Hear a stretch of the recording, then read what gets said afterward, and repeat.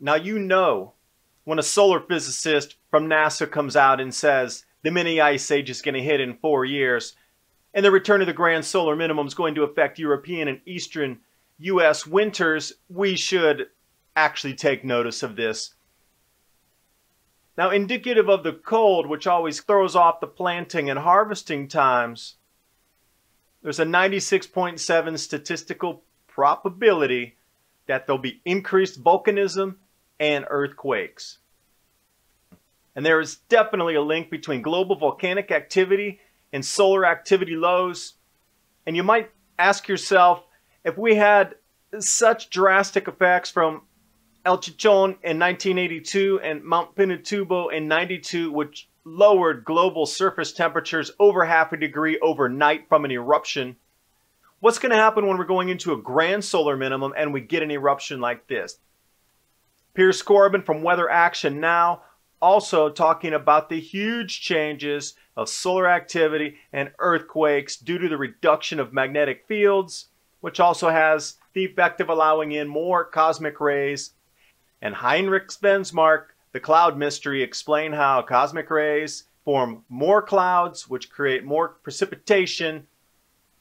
Keep in mind, whenever a grand solar minimum comes, there's a global extent to it, from England to Japan to the Russian Empire to the Saharan Desert, which we just saw snow in North and South America, and New Zealand summer snow. It's a global event, and it's a harbinger of lost food production. Little Ice Age Brian Fagan also details how Europe was so greatly affected in the civil wars and the famines and the disease and the plagues. This all comes as a package. And if you think you're going to run to South America and be safe, guess again. Little Ice Age recorded, Quelqu'un ice cap, worldwide event. These are the temperature anomalies associated with South America when we get into the grand solar minimum. A bit wider out here for you, but you can see the drastic fluctuations, not only precipitation, but temperature. And then another paper, Cooling of the Southern High Latitudes in the Medieval Period, focuses on this area at the very tip of South America along the Chilean coast. What they found was the collapse of empires across South America related to these weather events as well. So if it's going to go into a mega drought again, and these cities in Chile and Peru are already having a very difficult time with water, what's going to happen while the water actually turns off from nature there? They're going to have to abandon the cities. We're going to find those same cities in 400 or 500 years again. And this report just details the rise and the fall of ancient Peruvian cultures with these climate change events. Sea surface temperatures also dropped during this time. They found different phytoplankton. Fish migrations are affected.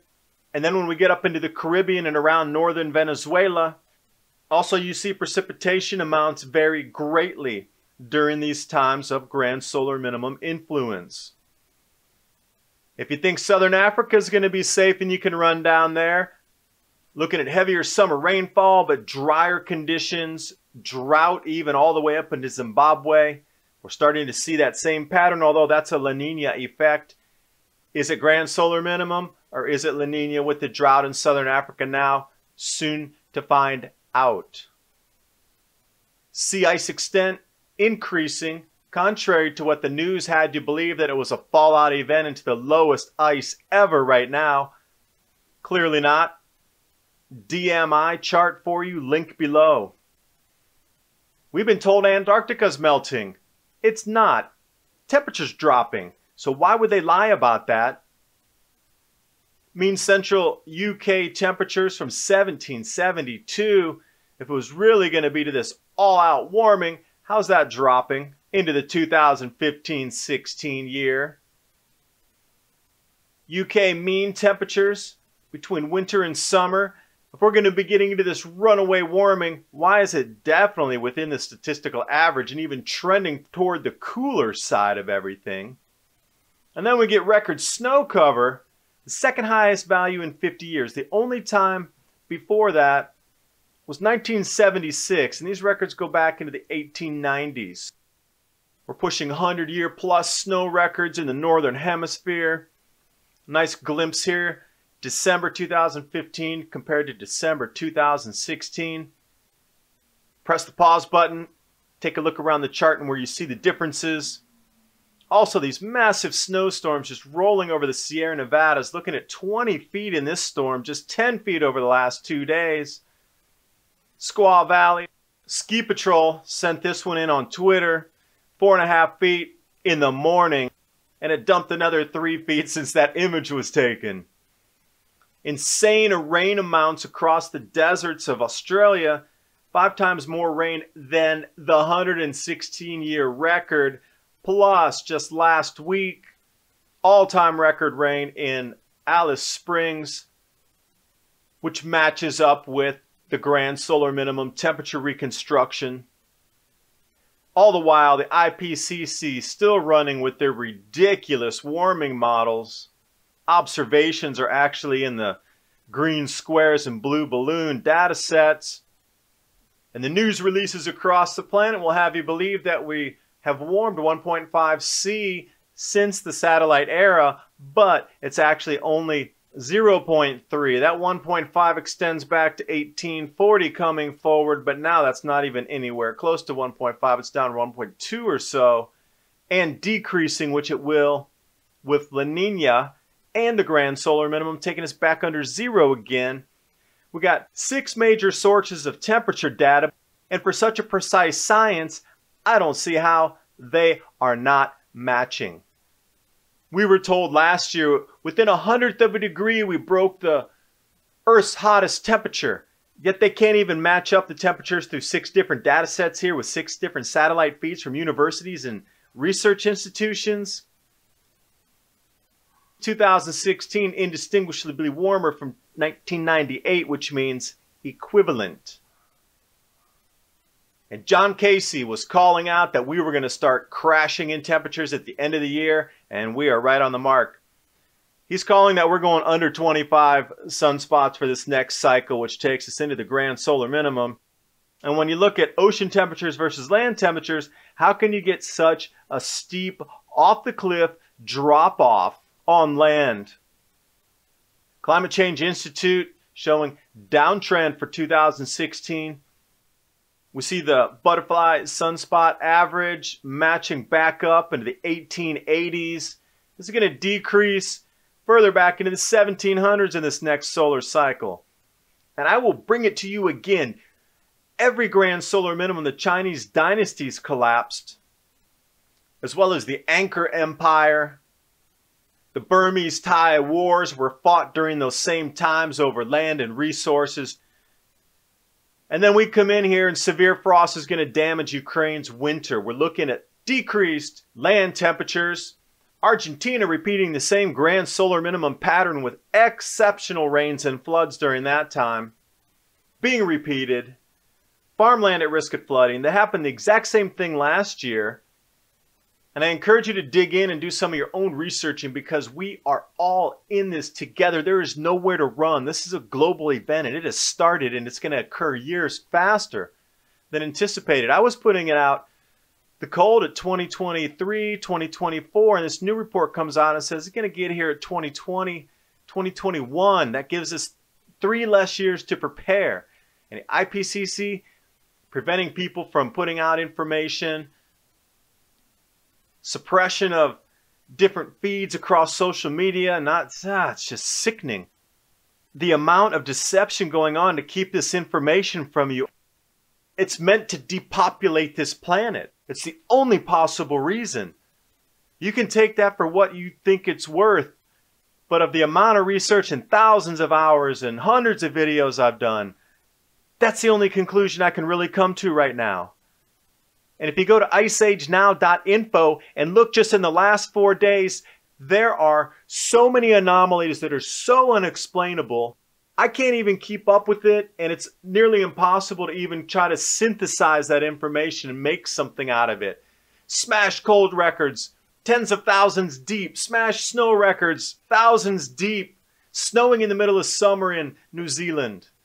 Record cold in France. and snowing in Athens, and just record snows across Greece, and record cold in Italy, and snow across the Sahara Desert, and snows down in Saudi Arabia, and just record cold across all of Eurasia. It's insane right now what's going on. It's actually intensifying far faster than I ever anticipated. And you know what? We're all going to need to find a solution for this together.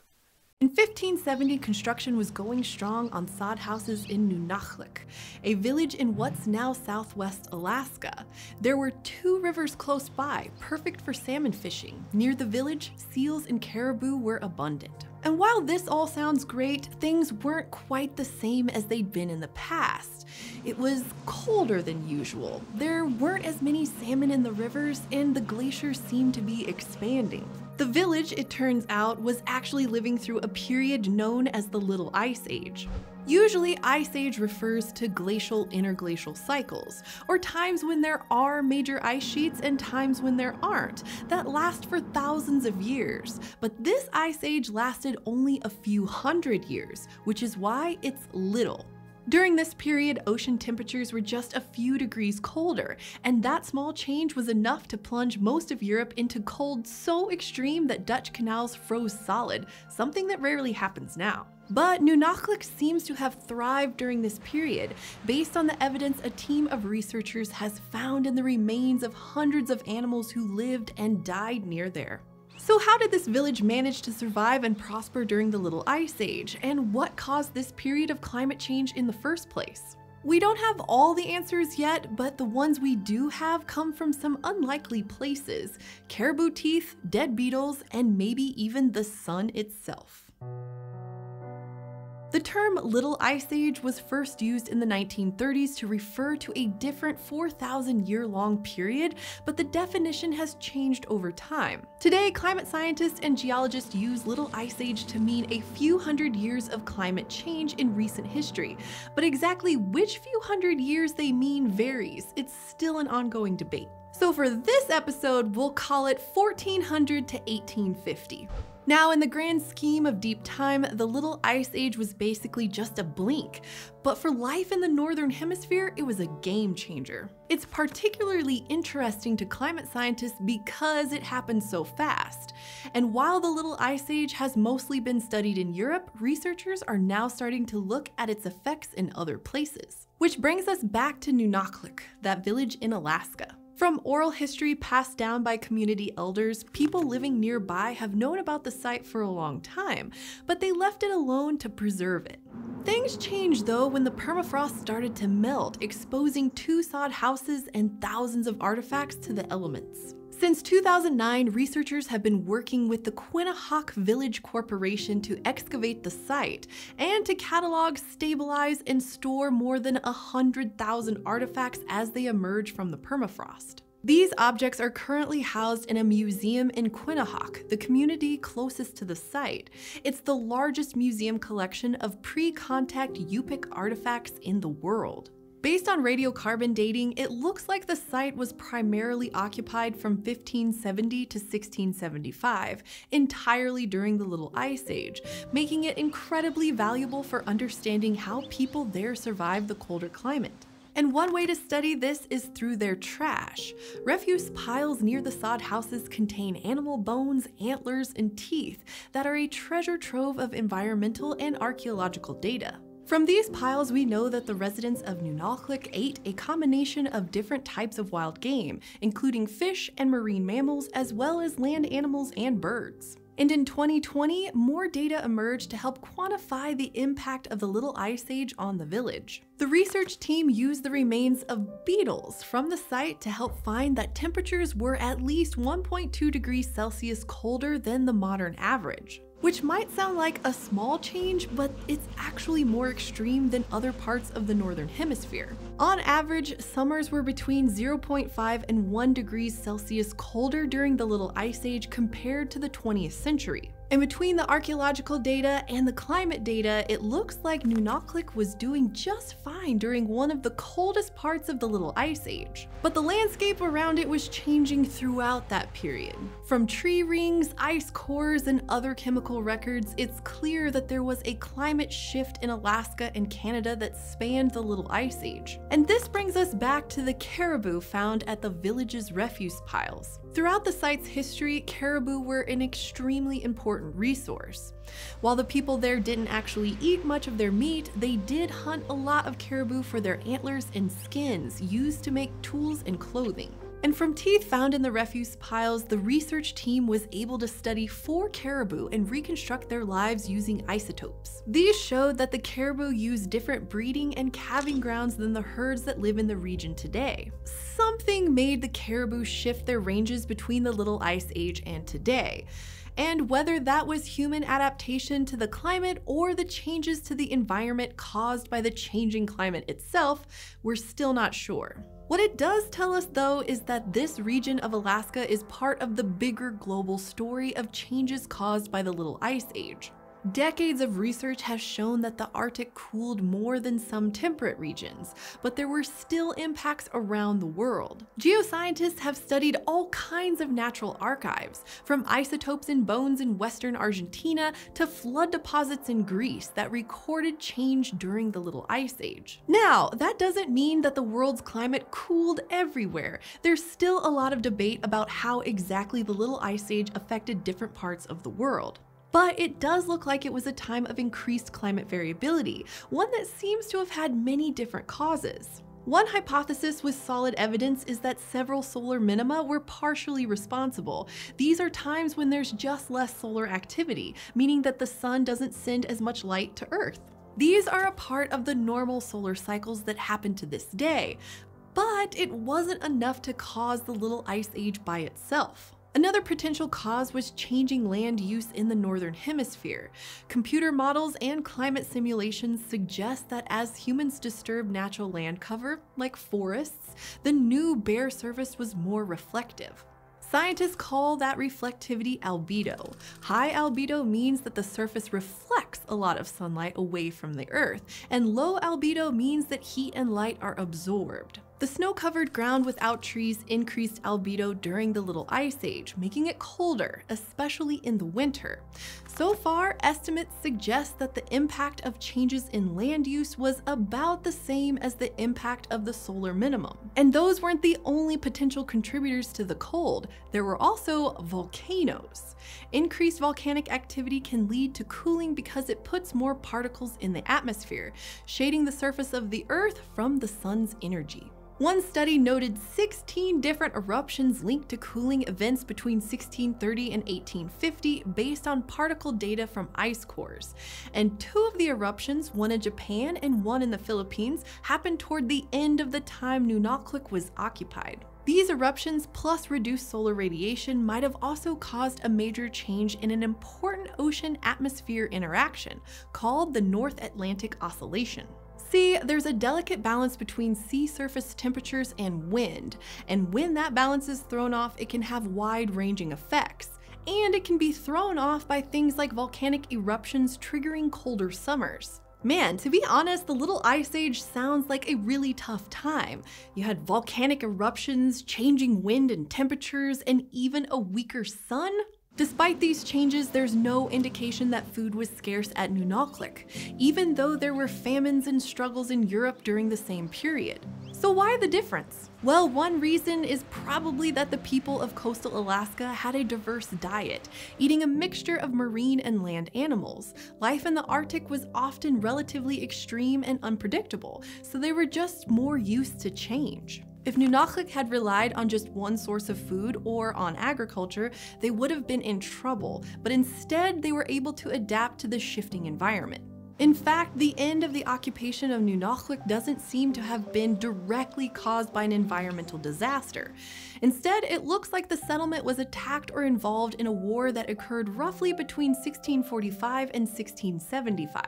However, some researchers have suggested that the negative effects of the changing climate may have triggered this conflict. Eventually, the sod houses sank into their surroundings and the artifacts they held were trapped underground, perfectly preserved. Though centuries have passed, Nunalchlik lives on as a valuable cultural and environmental archive as new data and artifacts emerge. Those artifacts help draw connections between life in the village and the modern community. Caribou hunting and salmon fishing remain an important part of life in Southwest Alaska today. And perhaps there are lessons we can all learn from this village about resilience in the face of extreme climate change.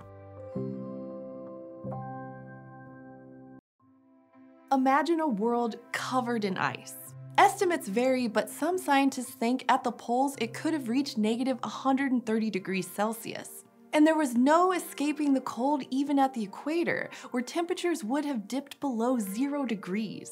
Sheets of ice coat both land and sea, and beneath them, the world is quiet and relatively still. It may sound like some far-off planet, but that's what our own planet once looked like.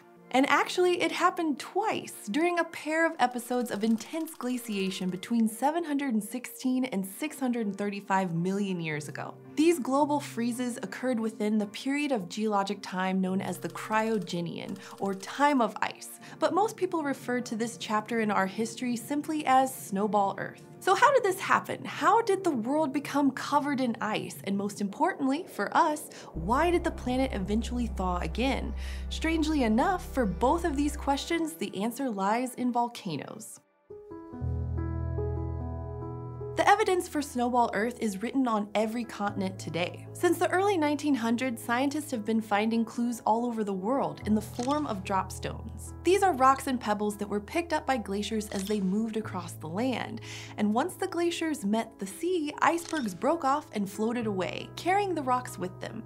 When the ice melted, the stones dropped into the ocean. These drop stones show up in ancient marine formations all over our planet. And while the continents have shifted since the Cryogenian, scientists have been able to reconstruct the original positions of those ocean sediments using magnetic particles preserved in the formations themselves. These particles record the direction of the North Pole, which tells us where on the planet the drop stones originally fell into the sediment.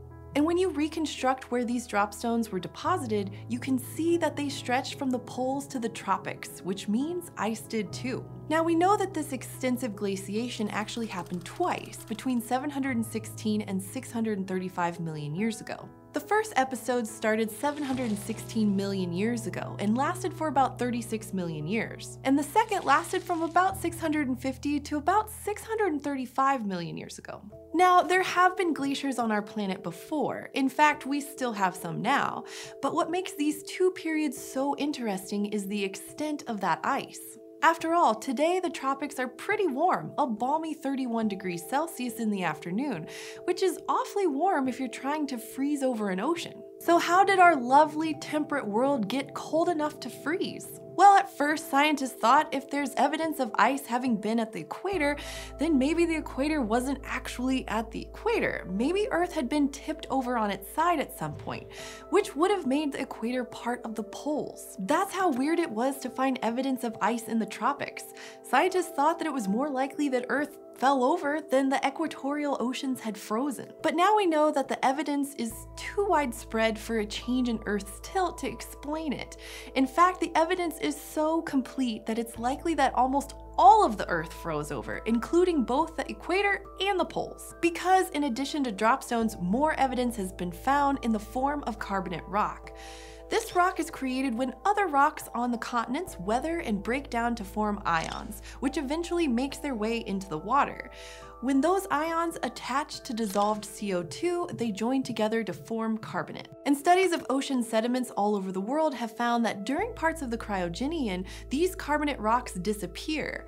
Because when the world was covered in ice, almost no weathering took place on land, so carbonates became really rare. But when the ice started to melt, weathering resumed, and huge deposits of carbonates begin to form again. Most geologists think that the absence and reappearance of these rocks is a sign that Earth was mostly to completely covered in ice. But while that makes sense to the geologists, it doesn't make sense to some biologists. Life had existed on Earth for over 1 billion years by the time the Cryogenian started.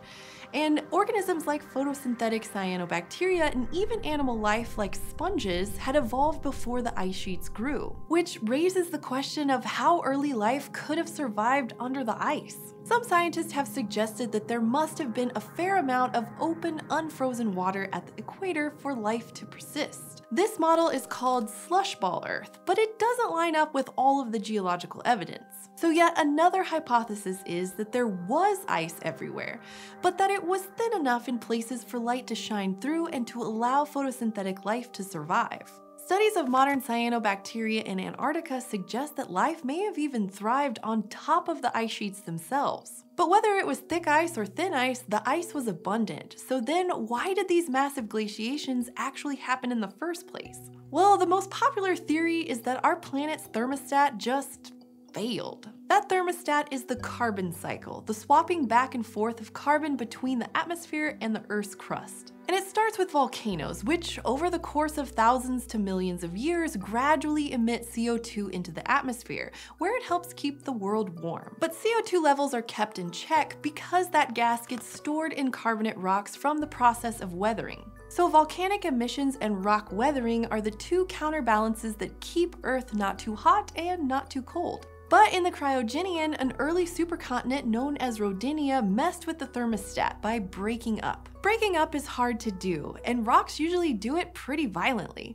But the breakup of Rodinia was especially intense because it pumped out a lot of a volcanic rock known as basalt. And basalt is really good at soaking up CO2 in the process of weathering. Plus, Rodinia was sitting at the equator at the time, where it was warmer and wetter, which weathered the rock even faster. So scientists think that this could have thrown off the carbon cycle, soaking up CO2 faster than volcanoes could release it. And there was another contributing factor: the sun. During the Cryogenian, the sun was actually about 7% dimmer than it is today. Now, that doesn't sound like a lot, but it was enough that once the levels of CO2 dropped, it was so cold that glaciers started to grow. And in the last few years, scientists have discovered yet another driving force behind this phenomenon, a truly massive and spectacular eruption that took place 18 million years before the glaciation even started. Today, the remains of that eruption are known as the Franklin Large Igneous Province, more than 1,000 square kilometers of basalt lava that cover the Canadian Arctic. But what sets these rocks apart from others is that they were full of another planet-cooling gas: sulfur. When you pump sulfur into the air, it cools the Earth, but normally it doesn't do it for very long. Sulfur dioxide interacts with the water in the atmosphere and forms acid rain, typically leaving the atmosphere within a couple of years. But these eruptions weren't made by your standard volcanoes. Instead, they sprayed out huge jets of lava called fire fountains, which could have erupted for years, spraying plumes of sulfur gases up to 12 kilometers into the atmosphere. And that high above Earth's surface, near the stratosphere, sulfur dioxide would take a lot longer to break down and to rain out. So low CO2 levels let things cool down, and a dimmer sun didn't help. Then suddenly, 716 million years ago, vast amounts of sulfur dioxide may have been the final blow to Earth's thermostat, and ice began to form. The second glaciation may have had similar causes, but it isn't as well dated or understood as the first. But for both episodes, the real problem came when the ice started to grow. Ice reflects more light than water does, which makes the world cooler, which makes more ice grow, which makes the world even cooler, and so on and so forth. This feedback loop is called a runaway ice house effect, and scientists who have modeled this process found that once our planet had ice below about 30 degrees latitude, the latitude of modern-day New Orleans, the growing ice was basically unstoppable. So why are we not still stuck on a world that's basically Hoth? Because of our old friend carbon dioxide. Rodinia didn't stop splitting apart just because it was covered with ice. As it kept breaking apart, volcanoes kept forming and releasing CO2 into the atmosphere. But this time, because the planet's rocks were mostly locked beneath ice sheets, they weren't able to absorb all that greenhouse gas, so instead it began to build up in the air. It took almost 50 million years for enough CO2 to melt the first round of glaciers, and about 10 to 15 million years to melt the second. Between the two glaciations, Rodinia continued to break up near the equator, which is why the thermostat broke twice during the Cryogenian. But by the end of the Cryogenian, Rodinia was largely in the southern hemisphere, and it had stopped splitting so dramatically, so the thermostat could reset itself. Once most of the ice had melted by about 635 million years ago, the warmer oceans suddenly began to fill with animal life. The period that immediately followed the Cryogenian, known as the Ediacaran period, is full of some strange and varied forms, descendants of the survivors of the snowball Earth. But animal life itself didn't actually first evolve in the Ediacaran. Molecular clock analyses suggest the most recent common ancestor of all animal life lived long before that, some 800 million years ago, which means that somehow animal life actually lived through the snowball Earth. How? Well, the earliest animals were practically unkillable, and it turns out they not only survived Snowball Earth, they helped change the oceans for the better. If we're operating off a 10,000-year timescale, then the last ice age ended 14,000 years ago, with a sort of weird, unexplained fluctuation of the Younger Dryas 13,000 years ago, possibly caused by a comet strike that dragged it out longer. This means that if we're operating off a normal timescale here of the interglacial period of 10,000 years, the next ice age should have started 4,000 years ago or in 2000 BC. So what was the world like in 2000 BC? Agriculture had spread across practically all of Eurasia and much of the Americas, but was rare in most of sub-Saharan Africa and non-existent in Oceania. There were 4 centers of urban civilization in the world. There was ancient Egypt, where the pyramids were shockingly already 1,000 years old, and the only other state you'd recognize in the Middle East being Babylon. The largest center of civilization in the world was the Harappa of modern Pakistan, and there were a few cities on the coast of Peru with the Norte Chico civilization. Eurasia was in the Bronze Age, with chariot warfare coming in and about to make a decisive splash. There were developed rural cultures basically as advanced as the urban ones mentioned before. Stonehenge, built by the developed megalith building culture, which we know basically nothing about, was already 1,000 years old. China was a group of tribal warlords who were scrambling towards literacy and state status, something they'd achieve within the next 300 years, and the world was in the early stages of the massive Indo-European invasions that would wreck a massive region stretching from the British Isles to India. When we look at the possible effects of the ice returning, the main thing to consider is that this would take thousands of years. In fact, it would be a process that would still be occurring as of 2021 or whatever year you're watching this. The ending of our last ice age went from 12,000 BC to 6,000 BC in rough terms, although there were 2 dramatic climate drops, one a bit before 6,000 BC and the other around 11,000 BC, that lengthened the process by at least 1,000 years. This means that the process of the world freezing would take something in the range of 5,000 years. This brings us to one of the core issues of this timeline. Human history happens in the timescale of decades, centuries, and rarely millennia. For the Sun and Earth, millennia are like half of milliseconds to us. Isolating single natural events will rarely pan out as expected. Imagine predicting an alternate history based off the seasons of your year, operating off the average temperatures. That wouldn't factor in that extra hot July and extra cold October that just happened randomly. Now imagine predicting how the bugs and birds are affected by these seasonal shifts. That's about what predicting this alternate history is like. All of these things I talk about here should operate with standard errors of thousands of years, but that's not really manageable for human history. For a brief example of how much small climactic changes can affect history, think about the mini ice age. This was when the world saw colder temperatures between 1300 and 1800 in our world. A relatively minor drop in temperatures helped precipitate the Black Death, French Revolution, Irish potato famine, European diaspora, crisis of the 17th century, Manchu conquest of China, and more. Imagine this process on a significantly larger scale. One of the coolest elements of this alternate history is that, like some video game, is that the ice gradually gets worse over recorded history. At the time of the birth of Christ, the glaciers might have just made it onto the Scandinavian mainland, and in 2021, they might be in modern Poland. This adds a very interesting time pressure. I'm just saying, guys, this would make a great mod for a Paradox game. The northern regions would be the ones first affected by freezing weather. The peoples furthest north in this era, like the Siberian reindeer herders, pre-Indo-European inhabitants of northern Europe, and the Inuit, were completely irrelevant and have no records, and so that gives us a certain time buffer. The next peoples to be affected would be the horse tribes of the Eurasian steppe, like the Indo-Europeans and Turks. The cooling of Russia, an already cold area, had pushed these tribes out. In our timeline, the Indo-Europeans had massive and very pronounced migrations, with huge demographic and genetic effects. For God's sake, the guys committed genocide across northern Europe, meaning that modern British people only share about 10% of their ancestry with the builders of Stonehenge, just 5,000 years ago. Similarly, they came to make up around half of India's genome. With their homeland under increasing amounts of pressure, these migrations would be more pronounced. Perhaps there'd be more massacres in southern Europe and the Middle East, where most people are descended from Anatolian farmers who came with the invention of agriculture. Southern Europe would be more like our timeline's Northern Europe in this timeline, with Italians more like Germans, French more like the English, and Turks more like Ukrainians. Similar trends could be seen in India, where the population would be lighter skinned as more Indo-Europeans would massacre the native population. Perhaps areas like Pakistan would be genetically much more similar to modern-day Iran. Nomadic peoples tend to deal with climactic disturbances by becoming more aggressive. This is since they can move their entire society with them and the males are already effectively warriors.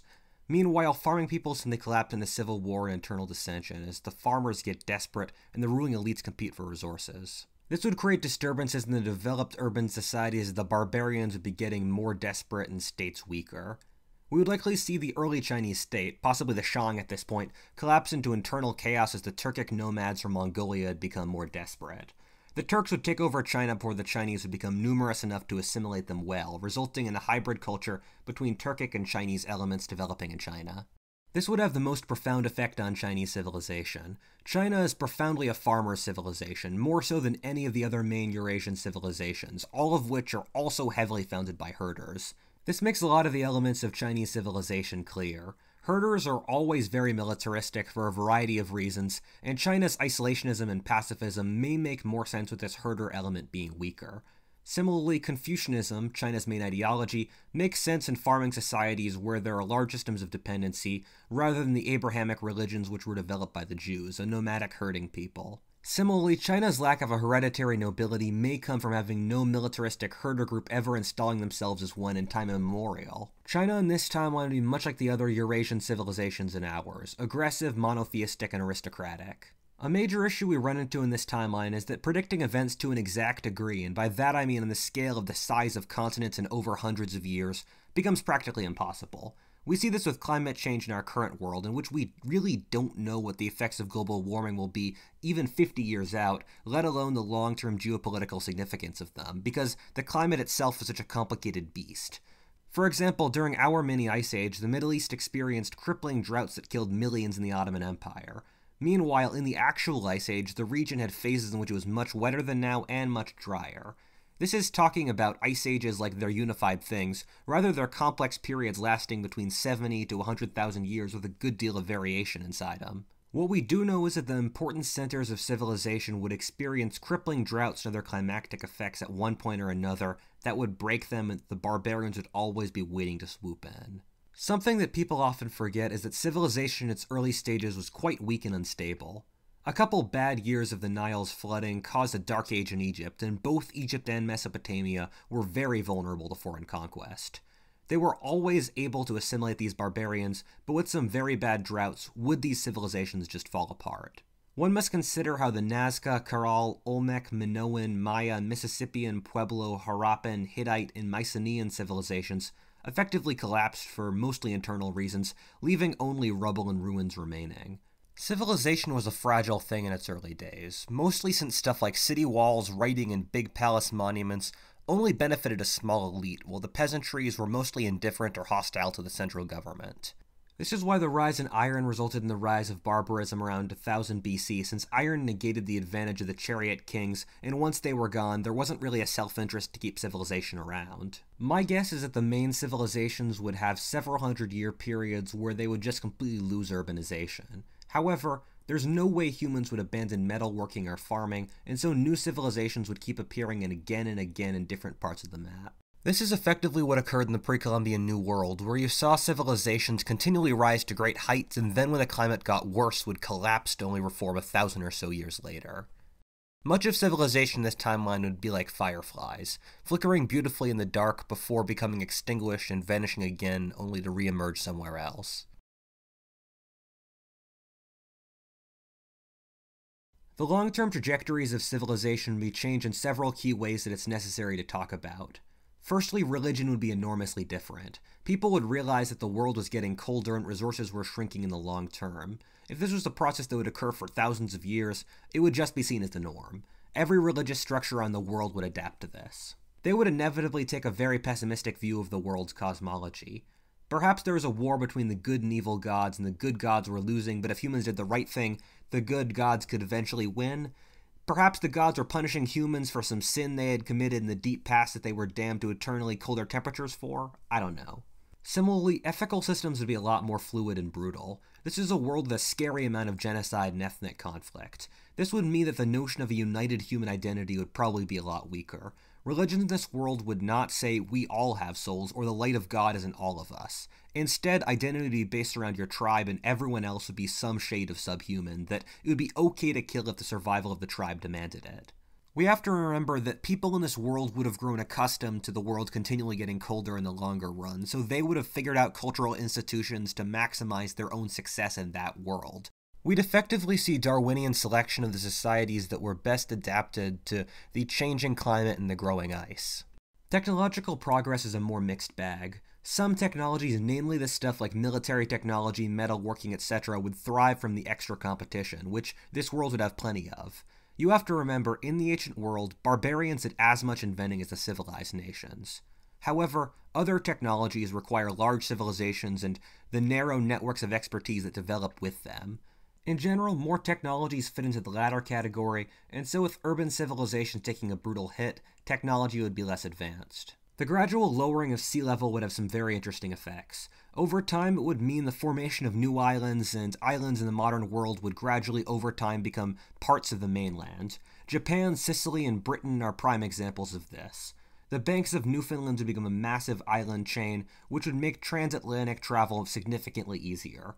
Similarly, the Atlantic would gradually become a massive ice wall, which would make navigation easier as ancient mariners could just hug the iceberg. Perhaps this would allow some pseudo-Viking-like people to cross the Atlantic earlier and with more ease. Also, remember the Pacific would be easier to cross with a landmass connecting Asia to North America. Once civilizations got past a certain threshold of size, they became much more stable. This was since they became large enough that even if one kingdom collapsed, there were enough eggs in different baskets so that the whole civilization could survive. It seems probable that at least one main civilization would reach this threshold and then be able to continually adapt to the growing ice. If I had to place a bet on anyone, it would be China. China is naturally geographically isolated, and as the ice would get worse, the Mongolian steppe in Japan would become more and more inhabitable, thus removing their main competitors. Similarly, China is the main civilization that can continually conquer and expand south without facing either the Indian Ocean or the Sahara Desert, meaning China could continually conquer its way into Southeast Asia. In this world, a more militarized Chinese civilization would control the entirety of Southeast Asia, possibly even expanding into Australia. In Europe, civilization would gradually be squeezed into Italy, Spain, and the Balkans, who would end up having climates similar to Northern Europe. These areas would face permanent invasions from further north in Europe, which would continually be getting colder. This would result in these areas becoming distillations of all of Europe, as Celts, Germans, Slavs, etc. would all get squeezed together into these areas. These societies would be made unstable by all this conflict, but they'd also be selecting for the best fighters, who would be the only ones who could survive. This would open up this area for empire building after a certain point. The New World would actually benefit enormously from this timeline in several ways. This would mainly be since, as sea levels would be lower, the Bering Strait between Siberia and Alaska would open up before Canada would be completely closed off with glaciers. This would allow the reintroduction of animals like the horse and cow into the New World. Domesticated animals gave the Old World a decisive advantage over the New in meat, muscle, and disease categories, and so on paper with them the New World civilizations would be just as developed as the Old. A variable to consider is that civilization in the Old World was held back for 5,000 years after the invention of agriculture, as humans had to gain immunities from the diseases they got from domesticated animals. Although the New World already had civilization in 2000 BC, and so I don't think it would permanently go away, this is a factor to still consider that would retard the New World's civilizations behind the Old. In most ice ages, the American Southwest was wetter, which would make areas like Texas and New Mexico ideal for civilization. However, these areas would also be facing the southward movement of the Great Plains horse tribes without any real geographic barriers, and so that would probably crush them.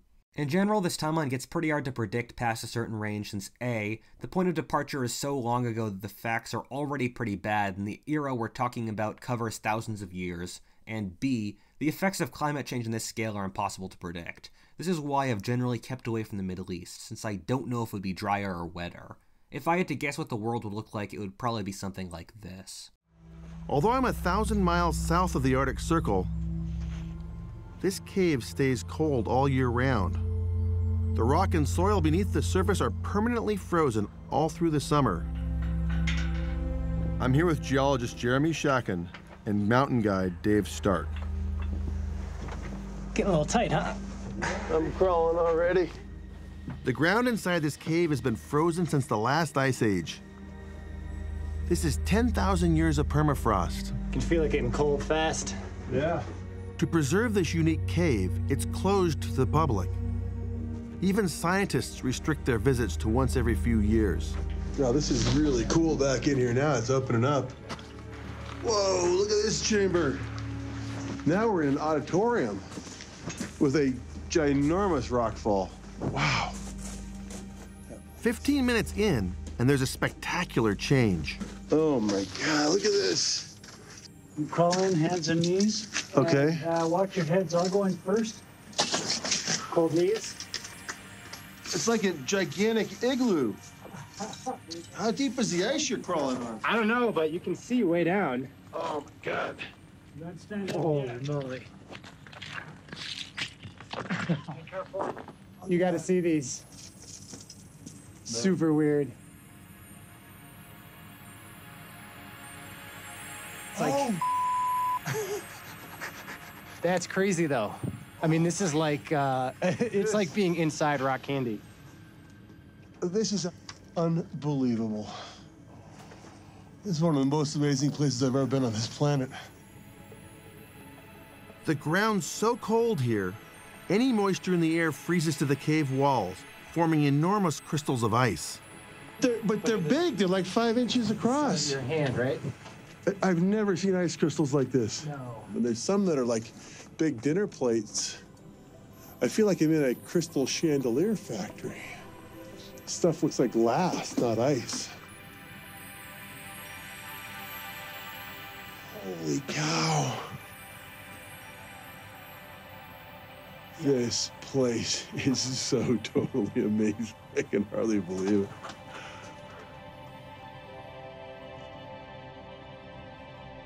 And actually, it's pretty crazy. Some of these are dripping just a little bit. It's very clear that just our bodies in here, if we stay much longer, are going to change the temperature of this place. And we're looking at kind of a remnant of an ice world. It's amazing. This is an ice world that's changing to a non-ice world. Let's duck and go. Stay low. This crystal cavern is a reminder that we are still living in an icehouse world. But it looks fragile, on the cusp of change. This is treacherous going in here, man. Slick rock. Slick, jagged, loose rock. If we go deeper into the cave system, we can see what happened when it warmed in the past. So the farther back in the cave, the further back we go in time. Yep. Wow. Oh, wow. That is totally peeling away from the ceiling. Like right over your head. Right, like this ice at our feet seems like it came from up there. Wow, that is crazy. In here, we find the flip side of the ice chandeliers. Evidence from a warmer interglacial world, the last time this crystal cave melted. See, that's the kind of stuff that would be so cool to date. This is the stuff that gives us a glimpse into a past warmer world when this whole cave was thawed out and there wasn't any ice. It's not forming now because it's cold in here and we don't have running water. But if we were in some warm time in the past when this cave was thawed, so the water comes down from the surface above, dissolves some of that rock, you'd have sheets of water running down this, and it has little minerals dissolved in it. And when they run down the surface, they deposit those crystals. And layer by layer, they build this thing up. It's a beautiful thing. Oh, it's awesome. So let me show you this. If you check this out here. Here's a flowstone that's actually from this cave. It looks like toffee. Yeah, absolutely, right? It's layers of caramel colored stuff in it, right? Absolutely. And so the way this one worked is oldest right here, and then with time, it kept adding more and more and more layers to it. I get you. So it would have been something, you know, growing like that out of the wall. I get and you. just layer upon layer gets added. And what are you measuring? So basically we're measuring when there's water flowing, right? It tells Okay. us when this thing's growing. Like this one, for instance, from this cave, we dated it, it's 400,000 years old. 400,000. 400,000. How much warmer was it 400,000 years ago? How much heating did it take to thaw out this permafrost? What's the danger line? And interestingly, 400,000 years ago, the world was warmer, but just like a couple degrees. It's sort of like the where we expect to be middle, later part of the century. If history repeats itself, the permafrost in this cave could be on the brink of melting again. What's wild about it is it contains a ton of frozen carbon. And it's a ton. It's twice as much carbon as already in the atmosphere. But where is that carbon coming from? It's just old, dead stuff. It's just old plants, animals that at one point were alive. They have carbon in them. They die, it goes down into that soil. So right now it's frozen, it's turned off, it's not going anywhere until you dial up the temperature a little bit. Open the freezer door, starts to melt. And all that meat will just start rotting, burping out methane and warming things up even more. How much global warming can you do before these caves, this Arctic permafrost, thaws out? Right. And it was dripping when we walked in here. Yeah, which I think means we're tipping back. Come back in 50 years or something, and these things are going to be regrowing again. Okay, yikes. Yeah. Yeah, that's serious. Yeah. If the permafrost thaws in here and across all the frozen land at the polar extremes, a massive release of methane and CO2 will speed up global warming all over the planet, creating an unprecedented threat to humanity. Scientists may finally have an answer to what caused the Little Ice Age of the 17th century. A new study claims that roughly 50% of a global cooling effect during that era was caused by the loss of 90% of 60 million indigenous lives during European colonization of the Americas. Most sources point towards a number of 6 million people, like indigenous people, living in the Americas. So from 60.5 to 6 million people, that's how we then arrived at the 90% depopulation. According to the study, Christopher Columbus kicked off European colonization when he landed in 1492.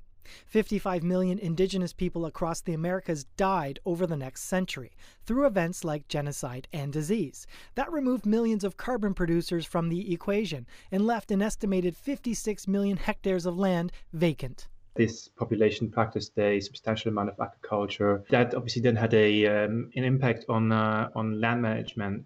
So there was not enough workforce available to actually manage these fields anymore, which means forest returns or natural vegetation returns. Nature then reclaimed that land, and the massive jump in plant life and photosynthesis absorbed 7.4 petagrams, or 7 billion metric tons of carbon from the atmosphere and converted that to oxygen and sugar. Those factors resulted in a cooling of the atmosphere. Winters in the Little Ice Age averaged 2 degrees colder than the modern era.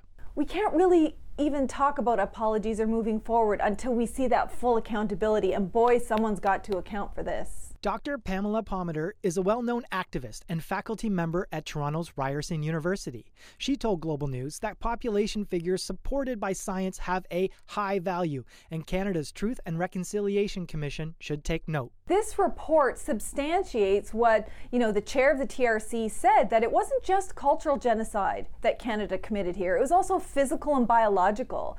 This kind of, scientific hard data shows just how extensive the genocide was, and that means something different for Truth and Reconciliation. There's never been a real accountability for what happened. We just say, we had these good policies and oops, they went wrong. Instead of actually saying, this many people died, this is what we did, these are the people that we sterilized, these are the people that we scalped, these are the people that we murdered, and here's the impact to the earth, to the people, and to us. What does it mean for us as a society? Genghis Khan was one of the worst ruler the world has ever seen. If there will be any way to travel back in time and erase him from the existence to save the innumerable people he has killed, no one would hesitate.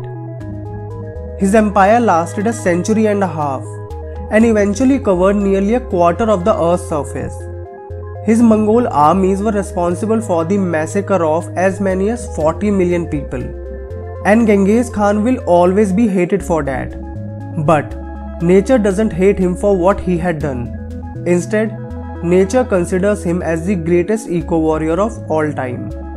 According to a study by the Carnegie Institution's Department of Global Energy, Genghis Khan's Mongol invasion in the 13th and 14th centuries was so vast that it may have been the first instance in history of a single culture causing man-made climate change. The Mongol invasion cooled the planet, effectively scrubbing around 700 million tons of carbon from the atmosphere, which is roughly the quantity of carbon dioxide generated in a year through global petrol consumption. And this happened because he killed over 40 million people and depopulated a large area of land, meaning that countless number of agricultural fields eventually returned to forest. In other words, one effect of Genghis Khan's invasion was widespread reforestation. And the regrowth of those forests meant that more carbon could be absorbed from the atmosphere.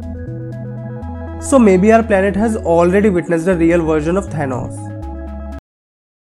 The average temperature on Earth has always fluctuated. Millions of years ago, for example, it was on average 8 degrees warmer on Earth. There were also ice ages thousands of years ago, and the average temperature on Earth was 2 degrees lower. How did these temperature differences arise? First, the sun plays a role. When the sun is more active, sunspots can be seen. This can make it a little warmer on Earth, but this only involves 1/10 of a degree of heating. The current global warming can therefore not be explained by a change in the activity of the sun. Volcanoes also play an important role. During a violent eruption, a lot of ash is released into the atmosphere. This ash, if it enters the atmosphere high enough, can remain in the atmosphere for a long time and block the sunlight. For example, the eruption in 1815 of the Indonesian volcano Tambora caused the global temperature to drop sharply, and 1816 was called the year without summer. Although in the short term the volcanoes cause a temperature decrease, volcanoes cause a temperature increase in the long term. Volcanoes emit the greenhouse gas CO2, which causes the temperature to rise. The Earth was once a planet full of ice, but due to a lot of volcanic activity, a lot of CO2 was emitted and the temperature on Earth slowly increased. Milankovitch variables are a final natural influence. Milankovitch thought that the temperature on Earth was influenced by 3 variables related to the position of the Earth relative to the Sun.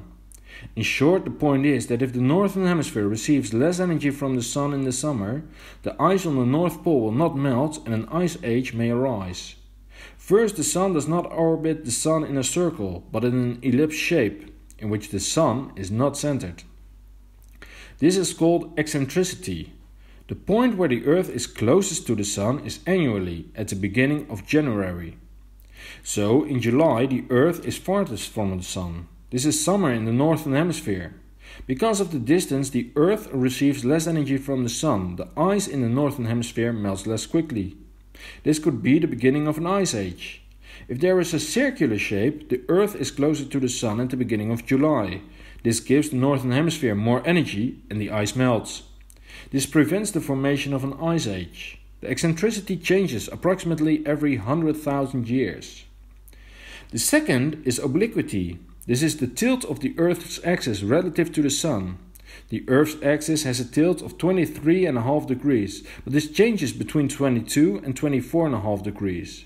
The wider the angle, the more the Northern Hemisphere turns towards the Sun in summer, and the more ice melts. The smaller the angle, the less ice melts in summer, and the greater the chance of an ice age. The obliquity changes approximately every 41,000 years. The third is precession. This is a total movement around the Earth's axis that changes every 26,000 years. Here the first 2 effects are amplified or limited depending on the eccentricity and obliquity. The Sun develops spots that are about the size of Earth, and they change in intensity and number over time. According to NASA, these sunspots provide a standard gauge of solar activity. That activity rises and falls in 11-year cycles. The next one begins this year, and the current solar activity forecast calls for the weakest in the last 200 years.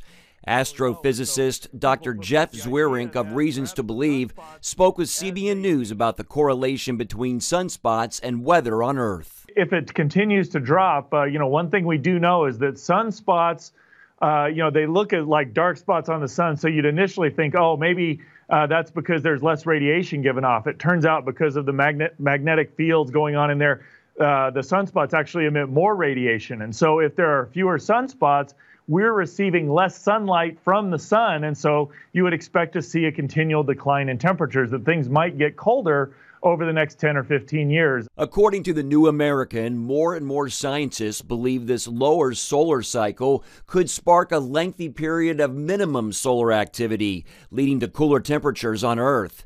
It's happened before. From the mid-1600s to the early 1700s, the sun experienced a period of low solar activity known as the Maunder Minimum. It corresponded to a time on Earth known as the Little Ice Age. We know from historic records, and these are very early observations of the sun, that there were very few of these sunspots for a very long period, from about 1650 until 1715. And this particular period of low solar activity also correlates with a period where the climate, at least in most of Europe and in other places of the world, was very cold. So what they noticed is, primarily in Europe, where they were taking a lot of these measurements, what they found is that the temperatures were really cold. It was also very cold in North America. Colonial art often shows deep snows and ice-filled rivers during the winters. Zwirink says the bottom line is if the sunspot activity continues to drop off, we're going to experience cooler weather for a while. Mark Martin, CBN News. Well, we are going to have memories of this October with the summer-like temperatures that we experienced for the second month of fall. Steve is live along the lakefront with a look at how the warm fall could actually impact our winter. Yeah, Shannon, what we may not have noticed on all those gorgeous October days we had, and even on nice November days like we had today, is the temperature of Lake Michigan. It stayed warmer than ever later in the season than ever before, and it's another sign that our Great Lake is changing. Lake Michigan has a lot of moods. On the day we sat down to talk with Sarah Marquardt from the National Weather Service, our Great Lake was angry. But we wanted to talk with Sarah about how this lake is getting hot under the collar. That was quite the headline we saw, that Lake Michigan is the warmest it's ever been, the latest it's ever been in the season. Well, that's pretty unusual that it's that warm, and that's due to just how mild temperatures have been across the entire Lake Michigan basin since the end of September. What's she talking about? Well, for the first 3 weeks of October, every day's average air temperature was warmer than average.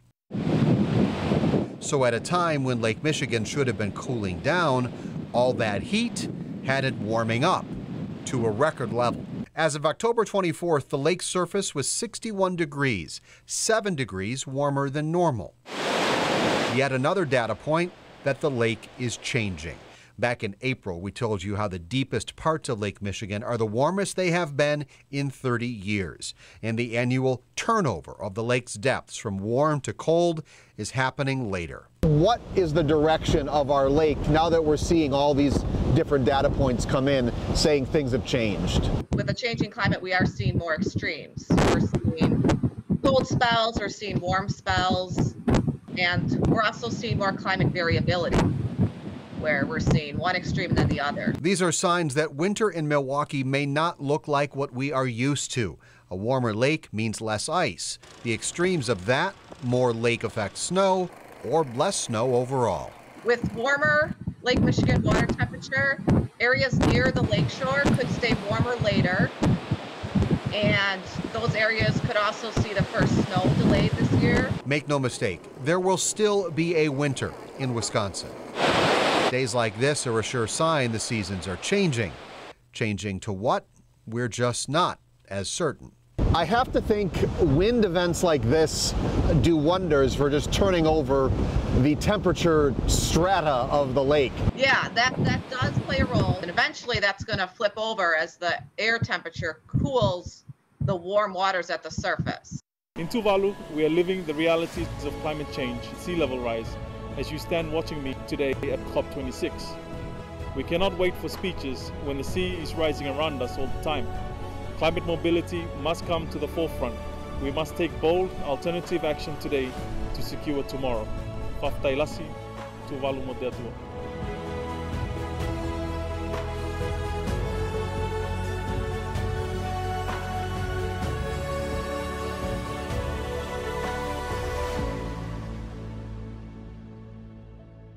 Climate change and sea level rise are deadly and existential threats to Tuvalu and low-lying atoll countries. We are sinking, but so is everyone else. And no matter if we feel the impacts today, like in Tuvalu, or in 100 years, we will all still feel the dire effects of this global crisis one day. In Tuvalu, our islands are sacred to us. They contain the mana of our people. They were the home of our ancestors. They are the home of our people today. And we want them to remain the home of our people into the future. This is why this call to you from Tuvalu is not just a political statement. It is a call that reverberates from our 8 islands.